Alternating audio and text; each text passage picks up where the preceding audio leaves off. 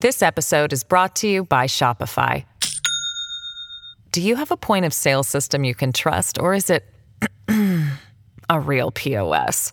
You need Shopify for retail. From accepting payments to managing inventory, Shopify POS has everything you need to sell in person. Go to shopify.com/system, all lowercase, to take your retail business to the next level today. That's shopify.com/system. Welcome to the New Books Network. Hello, everybody, and welcome back to New Books in Latin American Studies, a podcast channel on the New Books Network. I am Lizeth Baron Carvajal, a host of the channel. Today, I will be talking to Jean Jackson about her wonderful book, Managing Multiculturalism, Indigeneity, and the Struggle for Rights in Colombia, published by Stanford University Press in 2019. Welcome, Jean. Thank you for talking to me today. It's so great to have you. Thank you. I'm very pleased to participate.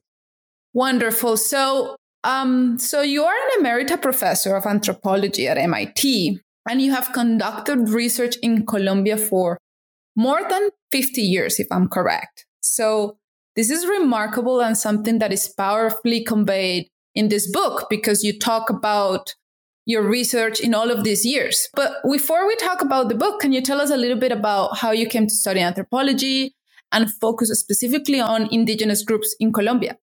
Well, I think I decided to go on to graduate school in anthropology when I spent my junior year in Spain in 63, 64. And so I went to graduate school, and it seemed preordained that I would work in Latin America because I spoke Spanish, and I had been to Mexico and loved it.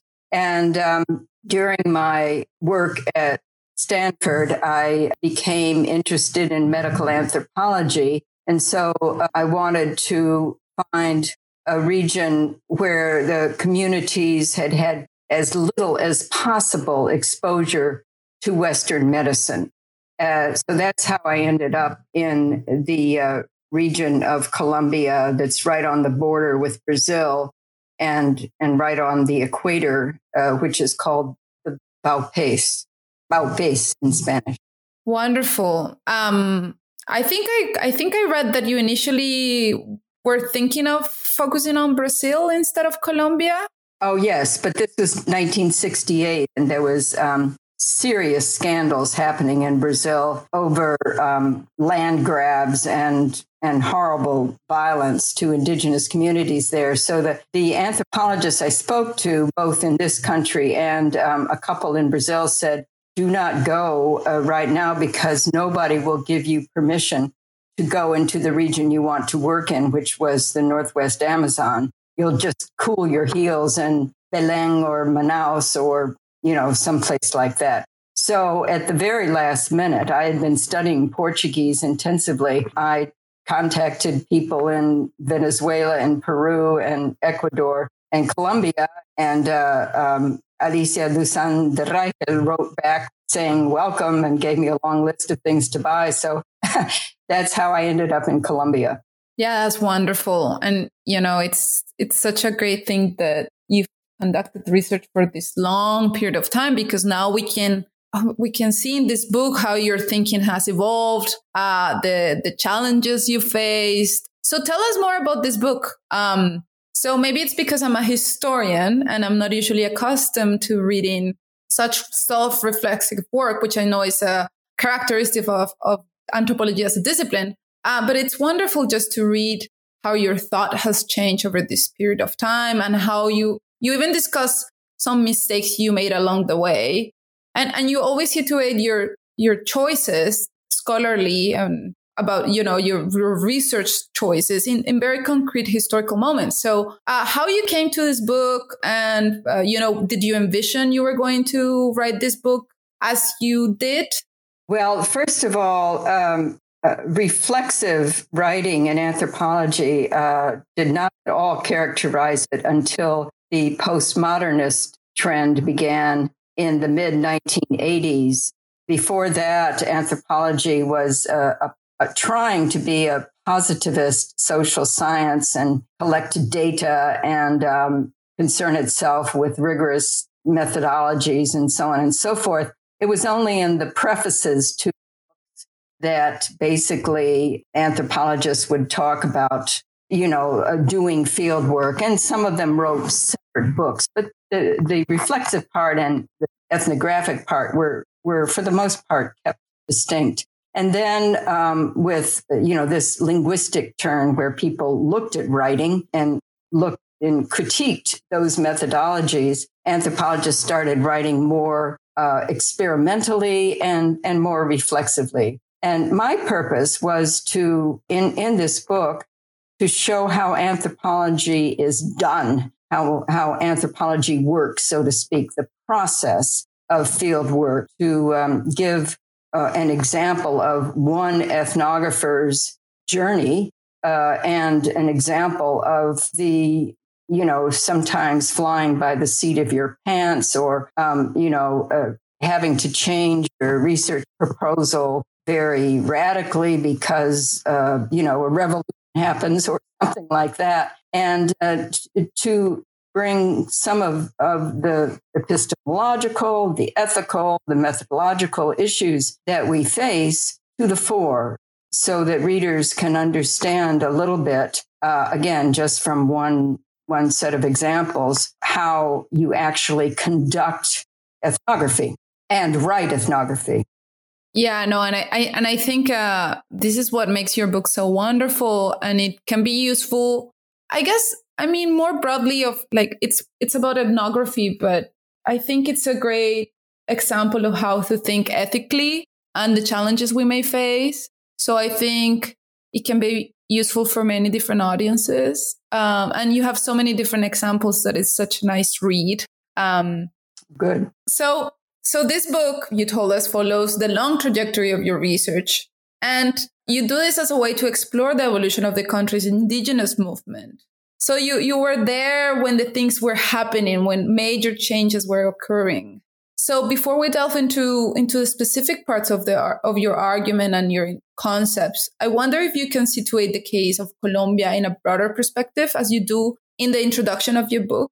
What are those events, international organizations, state actors that our listeners should be aware of in order to understand the history and evolution of Colombia's indigenous movement in the second half of the 20th century? And how does Colombia compare to other countries of the region? Well, the first thing I would say is that the Cold War was coming to an end, and the countries in the West were reevaluating how they were going to deal with the Soviet Union and with the Third World. That's the backdrop to an awful lot of what is the backdrop to my book. The presence of multiculturalism.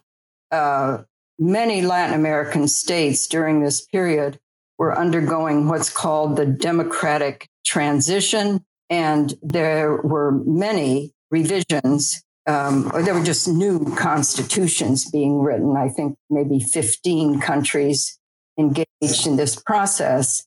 Colombia never had a revolution, unlike several other countries, and it has been a putative democracy, although that needs an awful lot of qualification.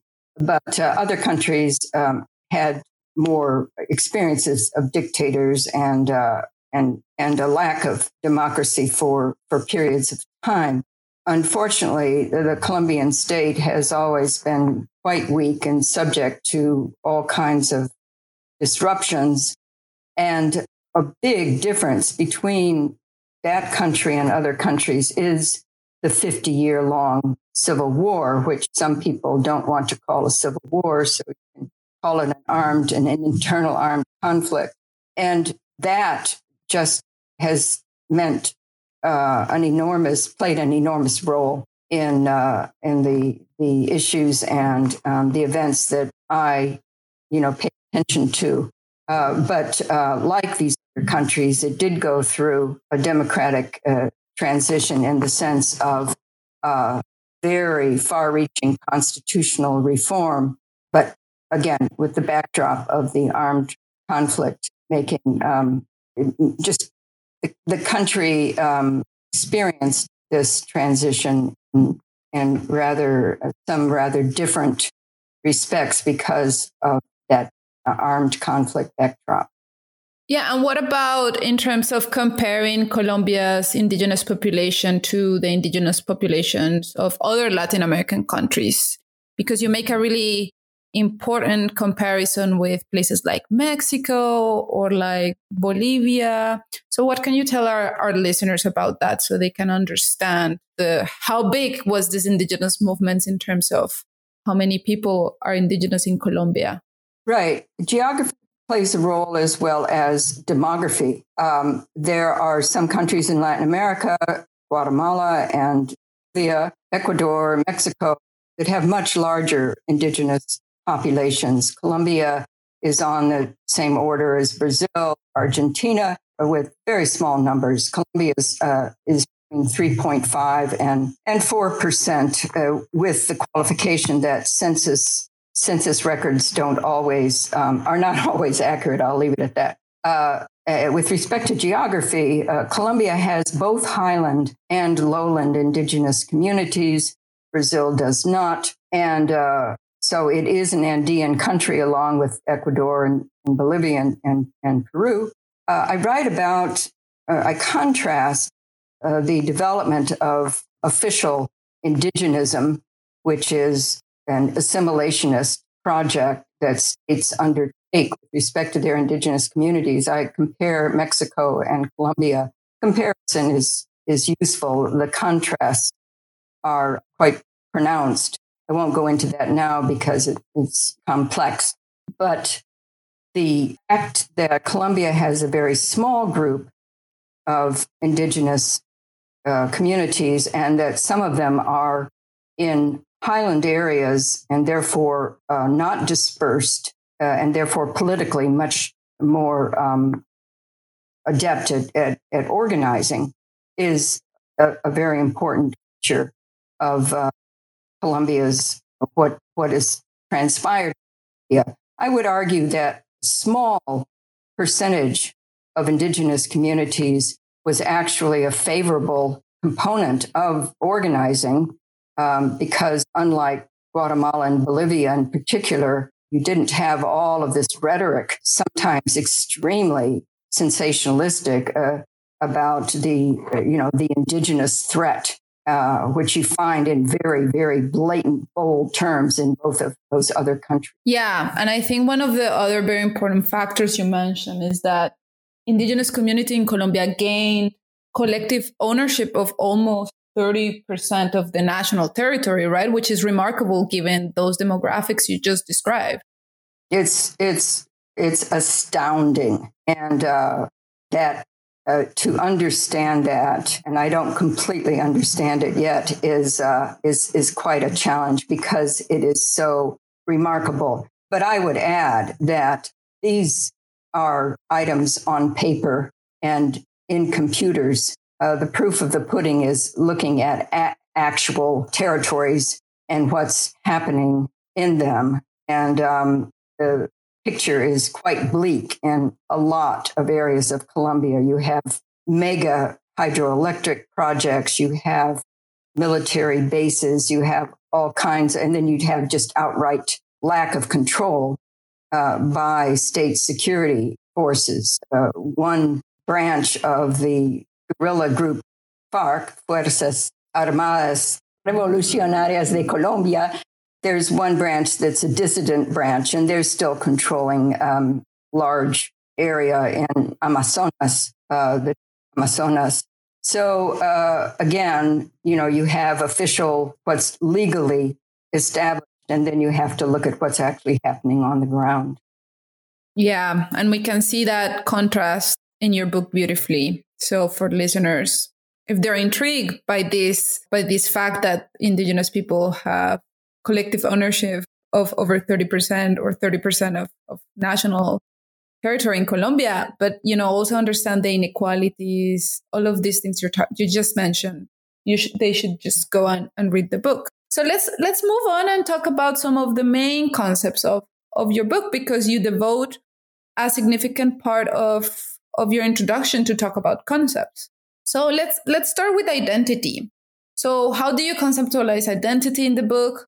How have your understandings of identity changed in the course of your career? And here I would like to tie this discussion with another very important concept, which is indigeneity. So what is indigeneity and how is that different from indigenousness? So tell us more about this. Well, I'm particularly interested in social identity, and that's defined as all the groups and categories that one belongs to. I'll also add that quite a number of social scientists think that you cannot come up with a useful overarching definition of identity. It's just wieldy. And I work with that notion of social identity in the context of politics. Identity politics is the phrase. And so I don't explore an awful lot of what other theorists and ethnographers work with respect to this very, very large abstract notion. And as you just pointed out, I'm particularly interested with respect to the area of identity politics, looking at the issue of indigenous identity. It's a very thorny area to think about and to do research in, and it's also obviously a very sensitive area to do anthropological research in. There's several reasons for this. As I point out, the word indigeneity is a new word. Of course, it comes from indigenous. Indigenous just means of a particular place, originates in a particular place, an indigenous plant, an indigenous animal. It has not been moved, has not migrated, or if it has migrated, it's spoken of as indigenous to that other territory. So that's the idea. It's the idea of autochthony, original to a particular place. In the Western Hemisphere, prior to European arrival, there were peoples in the Western Hemisphere, and they came to be called Indians or indigenous. But we also know that there are indigenous movements throughout the rest of the world. And it's fascinating to see how indigeneity gets worked on, debated over, and subjected to legal and jurisprudential policies in the rest of the world, because it is quite different. People in Africa, will say we're all indigenous, but there still are small groups, small communities in Africa who claim to be indigenous within those larger states, like Kenya, Tanzania, and so forth. In the Western Hemisphere, this notion of Indianness, indigenousness is pretty widely accepted. But what that consists of, apart from descent from earlier peoples who lived here before, here being the Western Hemisphere, before the arrival of the Europeans, is very, very complex. The other notions are association with the territory. In many areas, of course, some kind of notion of genetic relatedness. But these are very, very abstract. And if you want to get into other concepts associated in some circles with indigeneity, you'll start talking about ideas about spirituality and so forth, more cultural and social notions. I use the concept indigeneity because it does stand in for this very complex set of issues that I'm trying to discuss. But people should remember that it's it's a new concept and its connection to the idea of indigenous, which is a very broad idea. Perfect. And that's super clear in the introduction. So for our listeners, if they want to learn more about indigeneity, there's a subsection there that you can go and consult. So let's now talk about two other central concepts, which are multiculturalism and neoliberalism. So multiculturalism, as you tell us, is an ideology that celebrates and works to protect ethnic and cultural diversity. Meanwhile, neoliberalism seeks to dismantle the welfare state through economic restructuring and market-driven governance. So neoliberalism reconceptualizes the person. Political subjects now fashion themselves through market logics of competition and efficiency. In a way, I think this may seem to contradict some of those ideas about indigeneity that present indigenous people as subjects driven by collective action or as stewards of the environment that oppose capitalist development. But you tell us that multiculturalism and neoliberalism do not necessarily oppose one another, and that economic austerity and pro-market reforms have actually been accompanied by pro-democracy and multicultural agendas. So what is the relationship between neoliberalism and multiculturalism? Do they need one another to exist? Is multiculturalism always necessarily neoliberal? So multiculturalism, I think we should distinguish the general concept, and you just gave a good definition, with official multiculturalism. This is state, for the most part, state-promoted multicultural legislation, policies, and their implementation. Yes, multiculturalism seeks to recognize difference and say to groups that are different in a particular country, please join and become full-fledged citizens, but you will be citizens with special rights, the right to difference. We are no longer going to stigmatize or discriminate against your difference.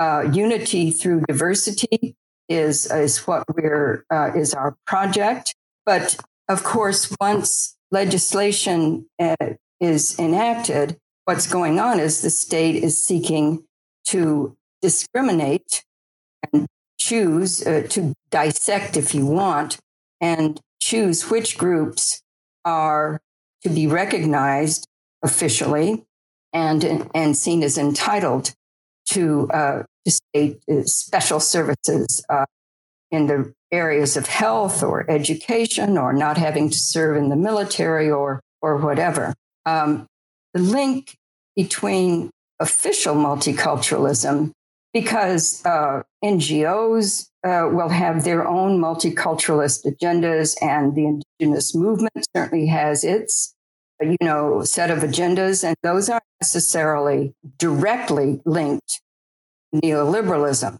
Indirectly, yes, they are, because eventually the funders for NGOs quite often have very clearly discernible neoliberal logics behind their choices for funding.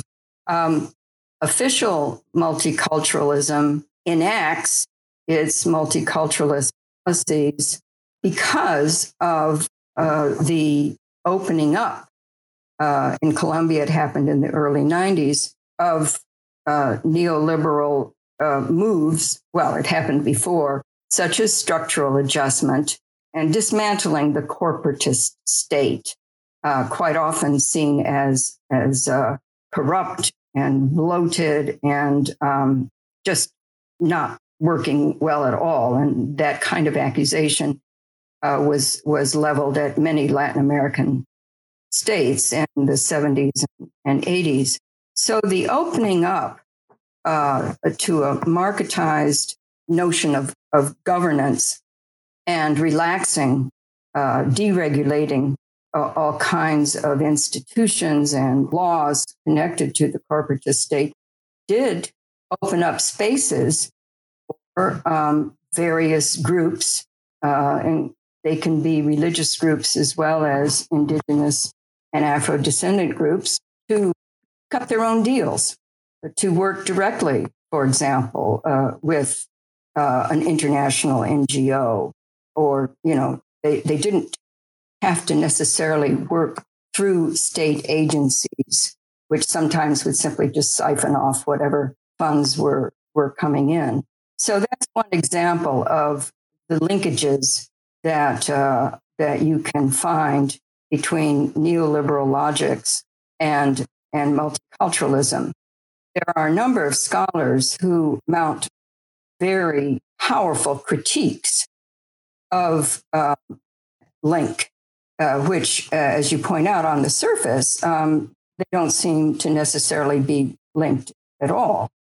One is, a fight for justice and recognition, and the other is dismantling, what is perceived of as unworkable and corrupt governments. And one very good criticism comes from anthropologist Charles Hale, who writes that recognition of the right to culture very often is accompanied by just denial of a recognition of other problems that poor communities, poor urban, poor rural communities face: oppression, poverty itself, very corrupt state security forces, what have you. And you certainly can see evidence, supporting his argument in many, many Latin American countries. This episode is brought to you by Shopify. Do you have a point of sale system you can trust, or is it a real POS? You need Shopify for retail. From accepting payments to managing inventory, Shopify POS has everything you need to sell in person. Go to shopify.com/system, all lowercase, to take your retail business to the next level today. That's shopify.com/system. Yeah, wonderful. I mean, I think our listeners have a great read ahead if they're interested in this relationship between multiculturalism and neoliberalism. So I guess now that we have discussed some of those foundations, I think it's a good time to move to the chapters. Just to flag it to our listeners, your book is divided in 5 chapters, followed by a conclusion. And these chapters develop your broader interventions and include, at times, multiple ethnographic cases. So this makes this book such a wonderful read because it incorporates many different examples and it truly shows your academic trajectory of more than 50 years. So I think for just context, let's start with chapter 1, which is titled Indigenous Colombia. So in this chapter, you provide a history of indigenous organizing in Colombia, the discussions that led to the Constitution of 1991, the year in which I was born. So for me, that Constitution is like, it's like I'm a daughter of that time. Okay. And so you also give a brief introduction to the country's Afro-Colombians. So maybe you can tell our listeners about this history, about some of its landmarks, some of the important actors. It's a lot. I know it's a long history. And for those who want to know more details, they should go and read that chapter. But what are some of the important things that happen in this history? And what is the distinction between, or the connection between, ethnicity and race in the case of Colombia? Well, I'd start off by saying an ancestral figure, Manuel Quintín-Lame, during the 20s, broke with both the left and the right. He started off being very interested in Marxism, but he broke. And that is the first kind of nationwide example of indigenous organizing. He died too early to see the fruits of his labor, really come into bloom in the 70s and 80s. But he really is a foundational figure. The Constitution, and there were lots of reforms before the Constitution, is the most far-reaching in Latin America with respect to indigenous rights. And I have to point out that there are under 4% of the population is indigenous, and up to 30% of Colombia's population is Afro-descendant. Of course, how you define that and provide evidence is very complicated. But between let's say 15 to 30% is Afro-descendant. That's the largest proportion in all of Spanish-speaking Latin America. Brazil, of course, has a higher proportion. So there's really quite a contrast if you look at the Constitution, where indigenous rights and so forth are mentioned really many times, maybe 20. And Afro-descendant populations are basically not mentioned at all. There's a transitory article.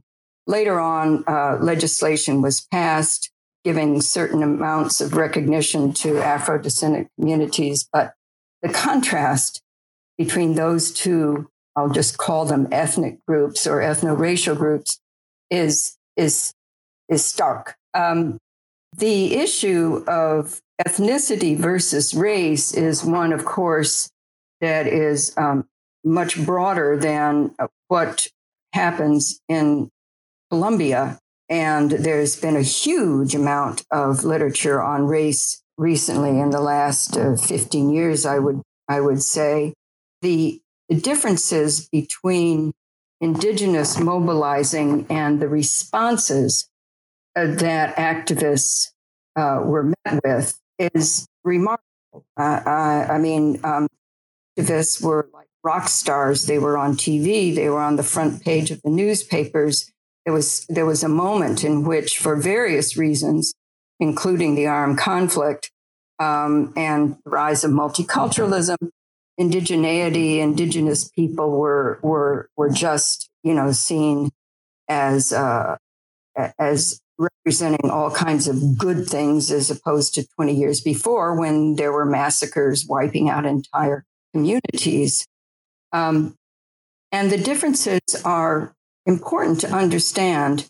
One difference is how Afro-descendant populations are seen. Quite often they're seen in a stark contrast to indigenous. Of course, in reality, there are many people who are descended from both. And we're talking about how, representation. We're not talking about actual populations. In Colombia, with a few exceptions on the coast, small communities on the Pacific coast, Afro-descendants are seen as subjects, as Colombians. And quite often that's how they want to be seen, or as people living in a particular region, or as mestizo peasants. The history of attempts to get Afro-descendant populations in Colombia to jump on the bandwagon and promote, their cause, their fights for land and other resources and for dignity and so forth, is a very different story from indigenous mobilizing and activists and their allies. And one reason behind that is that indigenous people are seen as descending from autochthonous populations that were here before the Europeans arrived, whereas, as we know, African descendant people, their ancestors go back to Africa. So Afro-descendant mobilizing has a challenge in that if you stress the cultural implications of the people you're descended from, it does not locate you in Colombia. It locates you in Africa. And this doesn't work politically. So that's a difference. The other difference is the lack, apart from Blackness, the lack of other characteristics that can be seen as unifying Colombia's Afro-descendant population. There are people in very rural areas, but most Afro-descendants live in urban areas and so forth. Another reason is that indigeneity is very often linked to ethnicity, to culture, and Afro-descendants is linked to genetics, in terms of recognition to physiognomy, and again, in terms of origins in this other patient.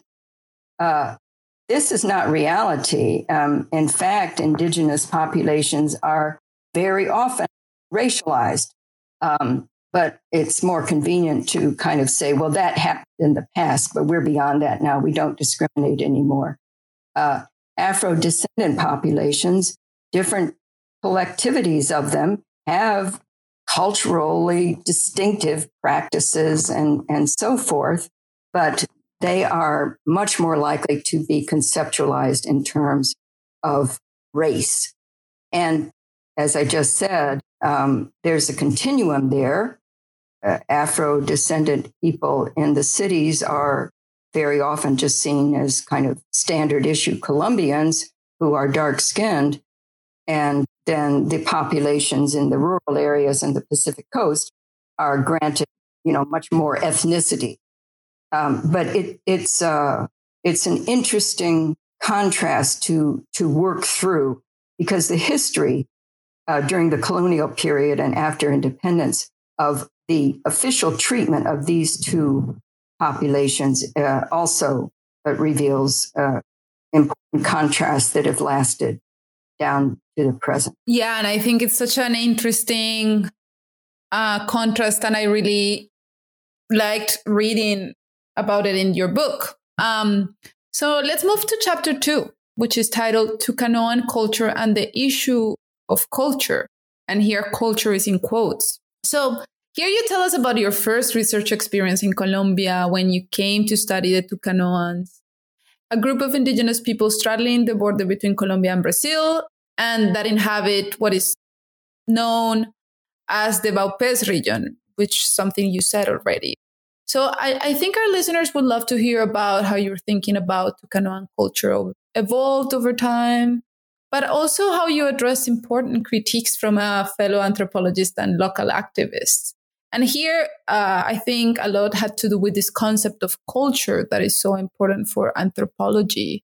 I mean, for many other disciplines too, but in anthropology is particularly salient. So maybe you can tell us a little bit about this chapter and about that question you pose, that is how to conduct research on sensitive topics, even at times being critical to the actors you're analyzing, without inciting opprobrium in scholarly and activist communities. So what did you learn from that experience that other researchers keep in mind? Well, I think I learned that what you just said is impossible.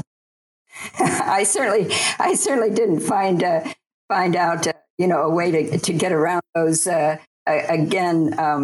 challenging ethical and methodological, epistemological issues. I'm not going to go into my original research because it's just way too complex.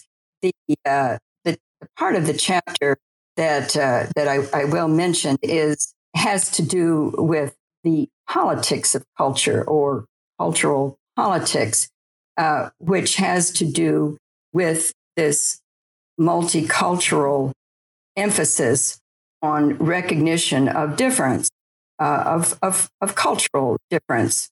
And in the Vaupés, which has between 85 to 95% indigenous population, it became the recipient of a great deal of funding coming from the state and from Europe and Canada. And I mean, it really was remarkable because lots of these NGOs and government agencies genuinely wanted to help, these isolated populations who had been pretty much ignored by the state and under the tutelage of the Catholic Church until these reforms started happening. I was particularly interested in a local organization, just call it CRIVA, which actually was midwifed by the local Catholic missionaries to fight off debt peonage due to the rubber gathering, and also to give grief to their Protestant missionary rivals.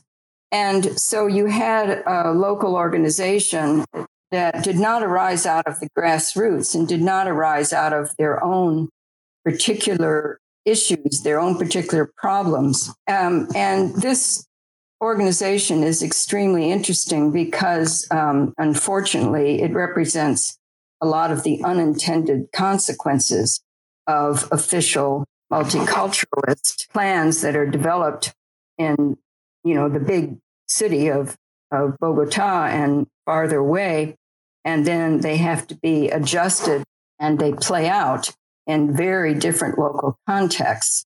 So what I looked at was how these activists in Me Too, the capital, were finding out about how best to represent their culture in ways that outsiders, and this included other indigenous communities in Colombia who were producing the majority of activists, i.e. highland communities, Andean communities.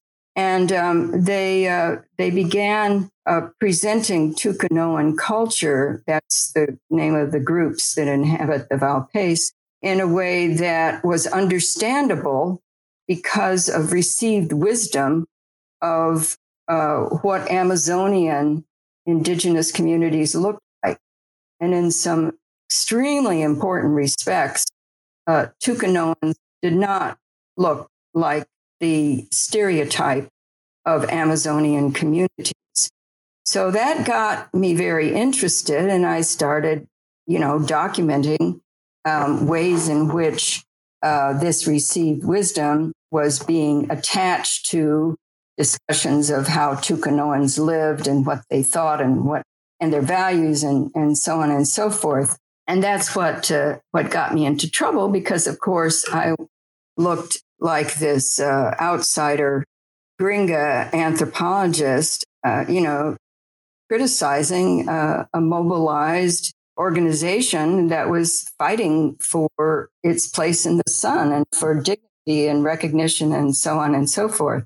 And that in the book, brings up larger issues of just what anthropology is supposed to do in contexts that are diplomatically challenging and about extremely sensitive topics. Politics is always, at least potentially, extremely sensitive. There can be an awful lot at stake. And as we know, quite often politically motivated representations fall a bit short of reality. Boy, we can certainly see that in this country right now. So that's what I talk about. What are my loyalties to?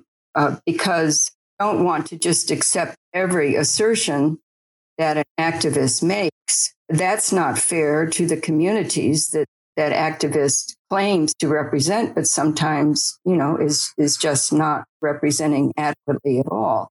And also, you're writing for the record. And I had spent quite a bit of time in the late 60s with an indigenous community and had, I certainly make no claims to a great deal of knowledge, but I did listen to people and write down what they told me about their values and their culture. Yeah, but I must say, I really appreciate this self-reflexive part of your book, because I think as scholars, we can all, experience challenges, pushback, have differences with other scholars or activists. And so your book is a great tool, I think, to think about these challenges. Thank you. Okay, so we're going to skip, just for our listeners, for them to know, we're going to skip chapters 3 and 4 because we're running out of time, but they are wonderful. So I advise them to go and check them out. Chapter 3 is titled The States Present in the Balpés Increases, and Chapter 4 is titled The Indigenous Movement and Rights. Here you cover very different topics, legal pluralism. You discuss more national policies developed in Bogotá and that implemented locally. So there's a lot of things to discuss here that our listeners can later on go on and read in your book. So I would like to finish off with discussing Chapter 5, which is titled Re-indigenization and its Discontents. And here you discuss several examples of communities working to recover their indigenous identity. So I just wonder if you may talk about some of these examples, and particularly those projects that occurred in urban areas. So because, as you said, sometimes indigeneity is associated with rural areas and with the assumption that indigenous rights are necessarily attached to a territory. So tell us about this, and just to flag it to our listeners, I think the cover of your book is actually a picture of one of these urban cabildos, the Bosa Cabildo headquarters. Correct. That's right. So tell us more about these efforts of re-indigenization. Okay, well, the contrast is back to the concept of indigeneity. And here the question is, are you indigenous now, or are you just of indigenous descent? And as we know in Latin America, many people can claim, should they so choose, to be partially descended from ancestors who were here before the arrival of the Europeans. That's a big contrast to the notion of whitening, where European descent was seen as, much more valuable. And the shift is absolutely worth studying of the valorization of indigenousness. So there are lots and lots of communities throughout the country who are petitioning and who have petitioned, some of them successfully, most of them not, to be recognized as officially an indigenous community. It used to be kind of automatic. You were indigenous if you were residing in a resguardo, which is a reserve. But now it's much more complicated because with multiculturalism and the Constitution and all the subsequent legislation, there are many benefits to being seen as a recognized indigenous community. So there's a struggle going on between state agencies and these petitioner communities. With respect to the urban case, it's extremely interesting because of this link that is at the back of people's minds, even though they might not be aware of it. There's a link between, shall we say, legitimate indigenous identity and territory. And of course, in urban areas, indigenous people residing there are usually seen as having migrated in. But these Muisca communities, and there are 5 of them in sections of Bogotá and its surrounds, claim that they're still on the land that their ancestors were on. Just the city has dispossessed them, but they still, their umbilical cords are buried in the ground, and their ancestors are in the local cemeteries and so on. So it's quite interesting because here you have a claim of territory, and you have a claim of descent, and you have a claim of culture. And these Muisca communities, and by the way, Muisca are a very well-known colonial and pre-Columbian population that they're mentioned a great deal in the colonial records, and their language is a great deal of material about their language. But they disappeared officially around the sometime in the 18th century. So this is a reclamation project, reclamation of identity and claims accruing to that identity. And I looked very briefly at 2 of these communities and their efforts to live lives with dignity under extremely difficult circumstances, dangerous circumstances. and to receive recognition from the state and to receive recognition from people who will make all kinds of disparaging comments. You're just our neighbors. There's nothing different about you. Where's your language? So on and so forth. I have been impressed by the two that I visited, with their efforts, to fight at times, very powerful interests from private corporations trying to do mega land grabs, and from state and municipal sectors as well.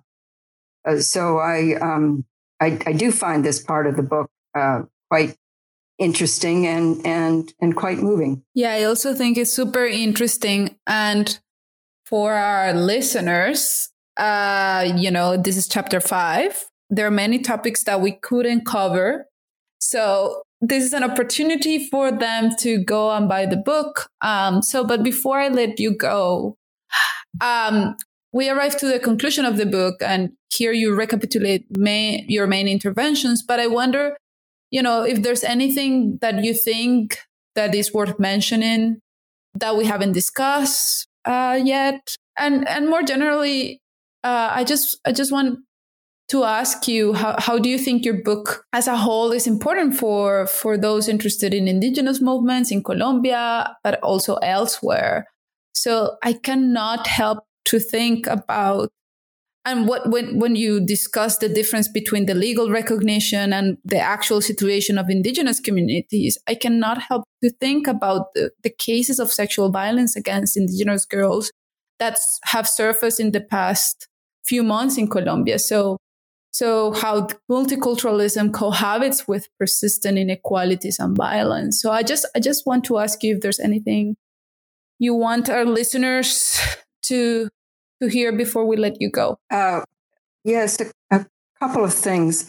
One is, I emphasize in the book, there are two projects that need to be kept distinct. One is analysis, where you're really trying to understand something. And the other is applying judgment, looking at whether something is good or bad. Now, we engage in both of these efforts, and they're both important. But I would ask people to be clear when, you're doing the one or you're doing the other, because very often things get messed up and people think that, you're applying a value judgment when actually you're trying desperately to find the neutral language and just describe something as it unfolds, in a particular place at a particular time. Yes, with respect to the current, apart from Colombia, I mean, the kinds of femicide that happen in Mexico, many of those women are indigenous, but that's not quite, in northern Mexico, there is horrible sexual depredations, violence, rape, you name it, throughout Latin America. And quite often the women have very little recourse. It's just not safe situations they find themselves in. It's absolutely horrible. Another very unfortunate phenomenon is suicide. In the Valpace, youth suicide is very high. It's extremely upsetting. And those kinds of issues need to be kept, uppermost in our minds when, we're analyzing and trying to find solutions.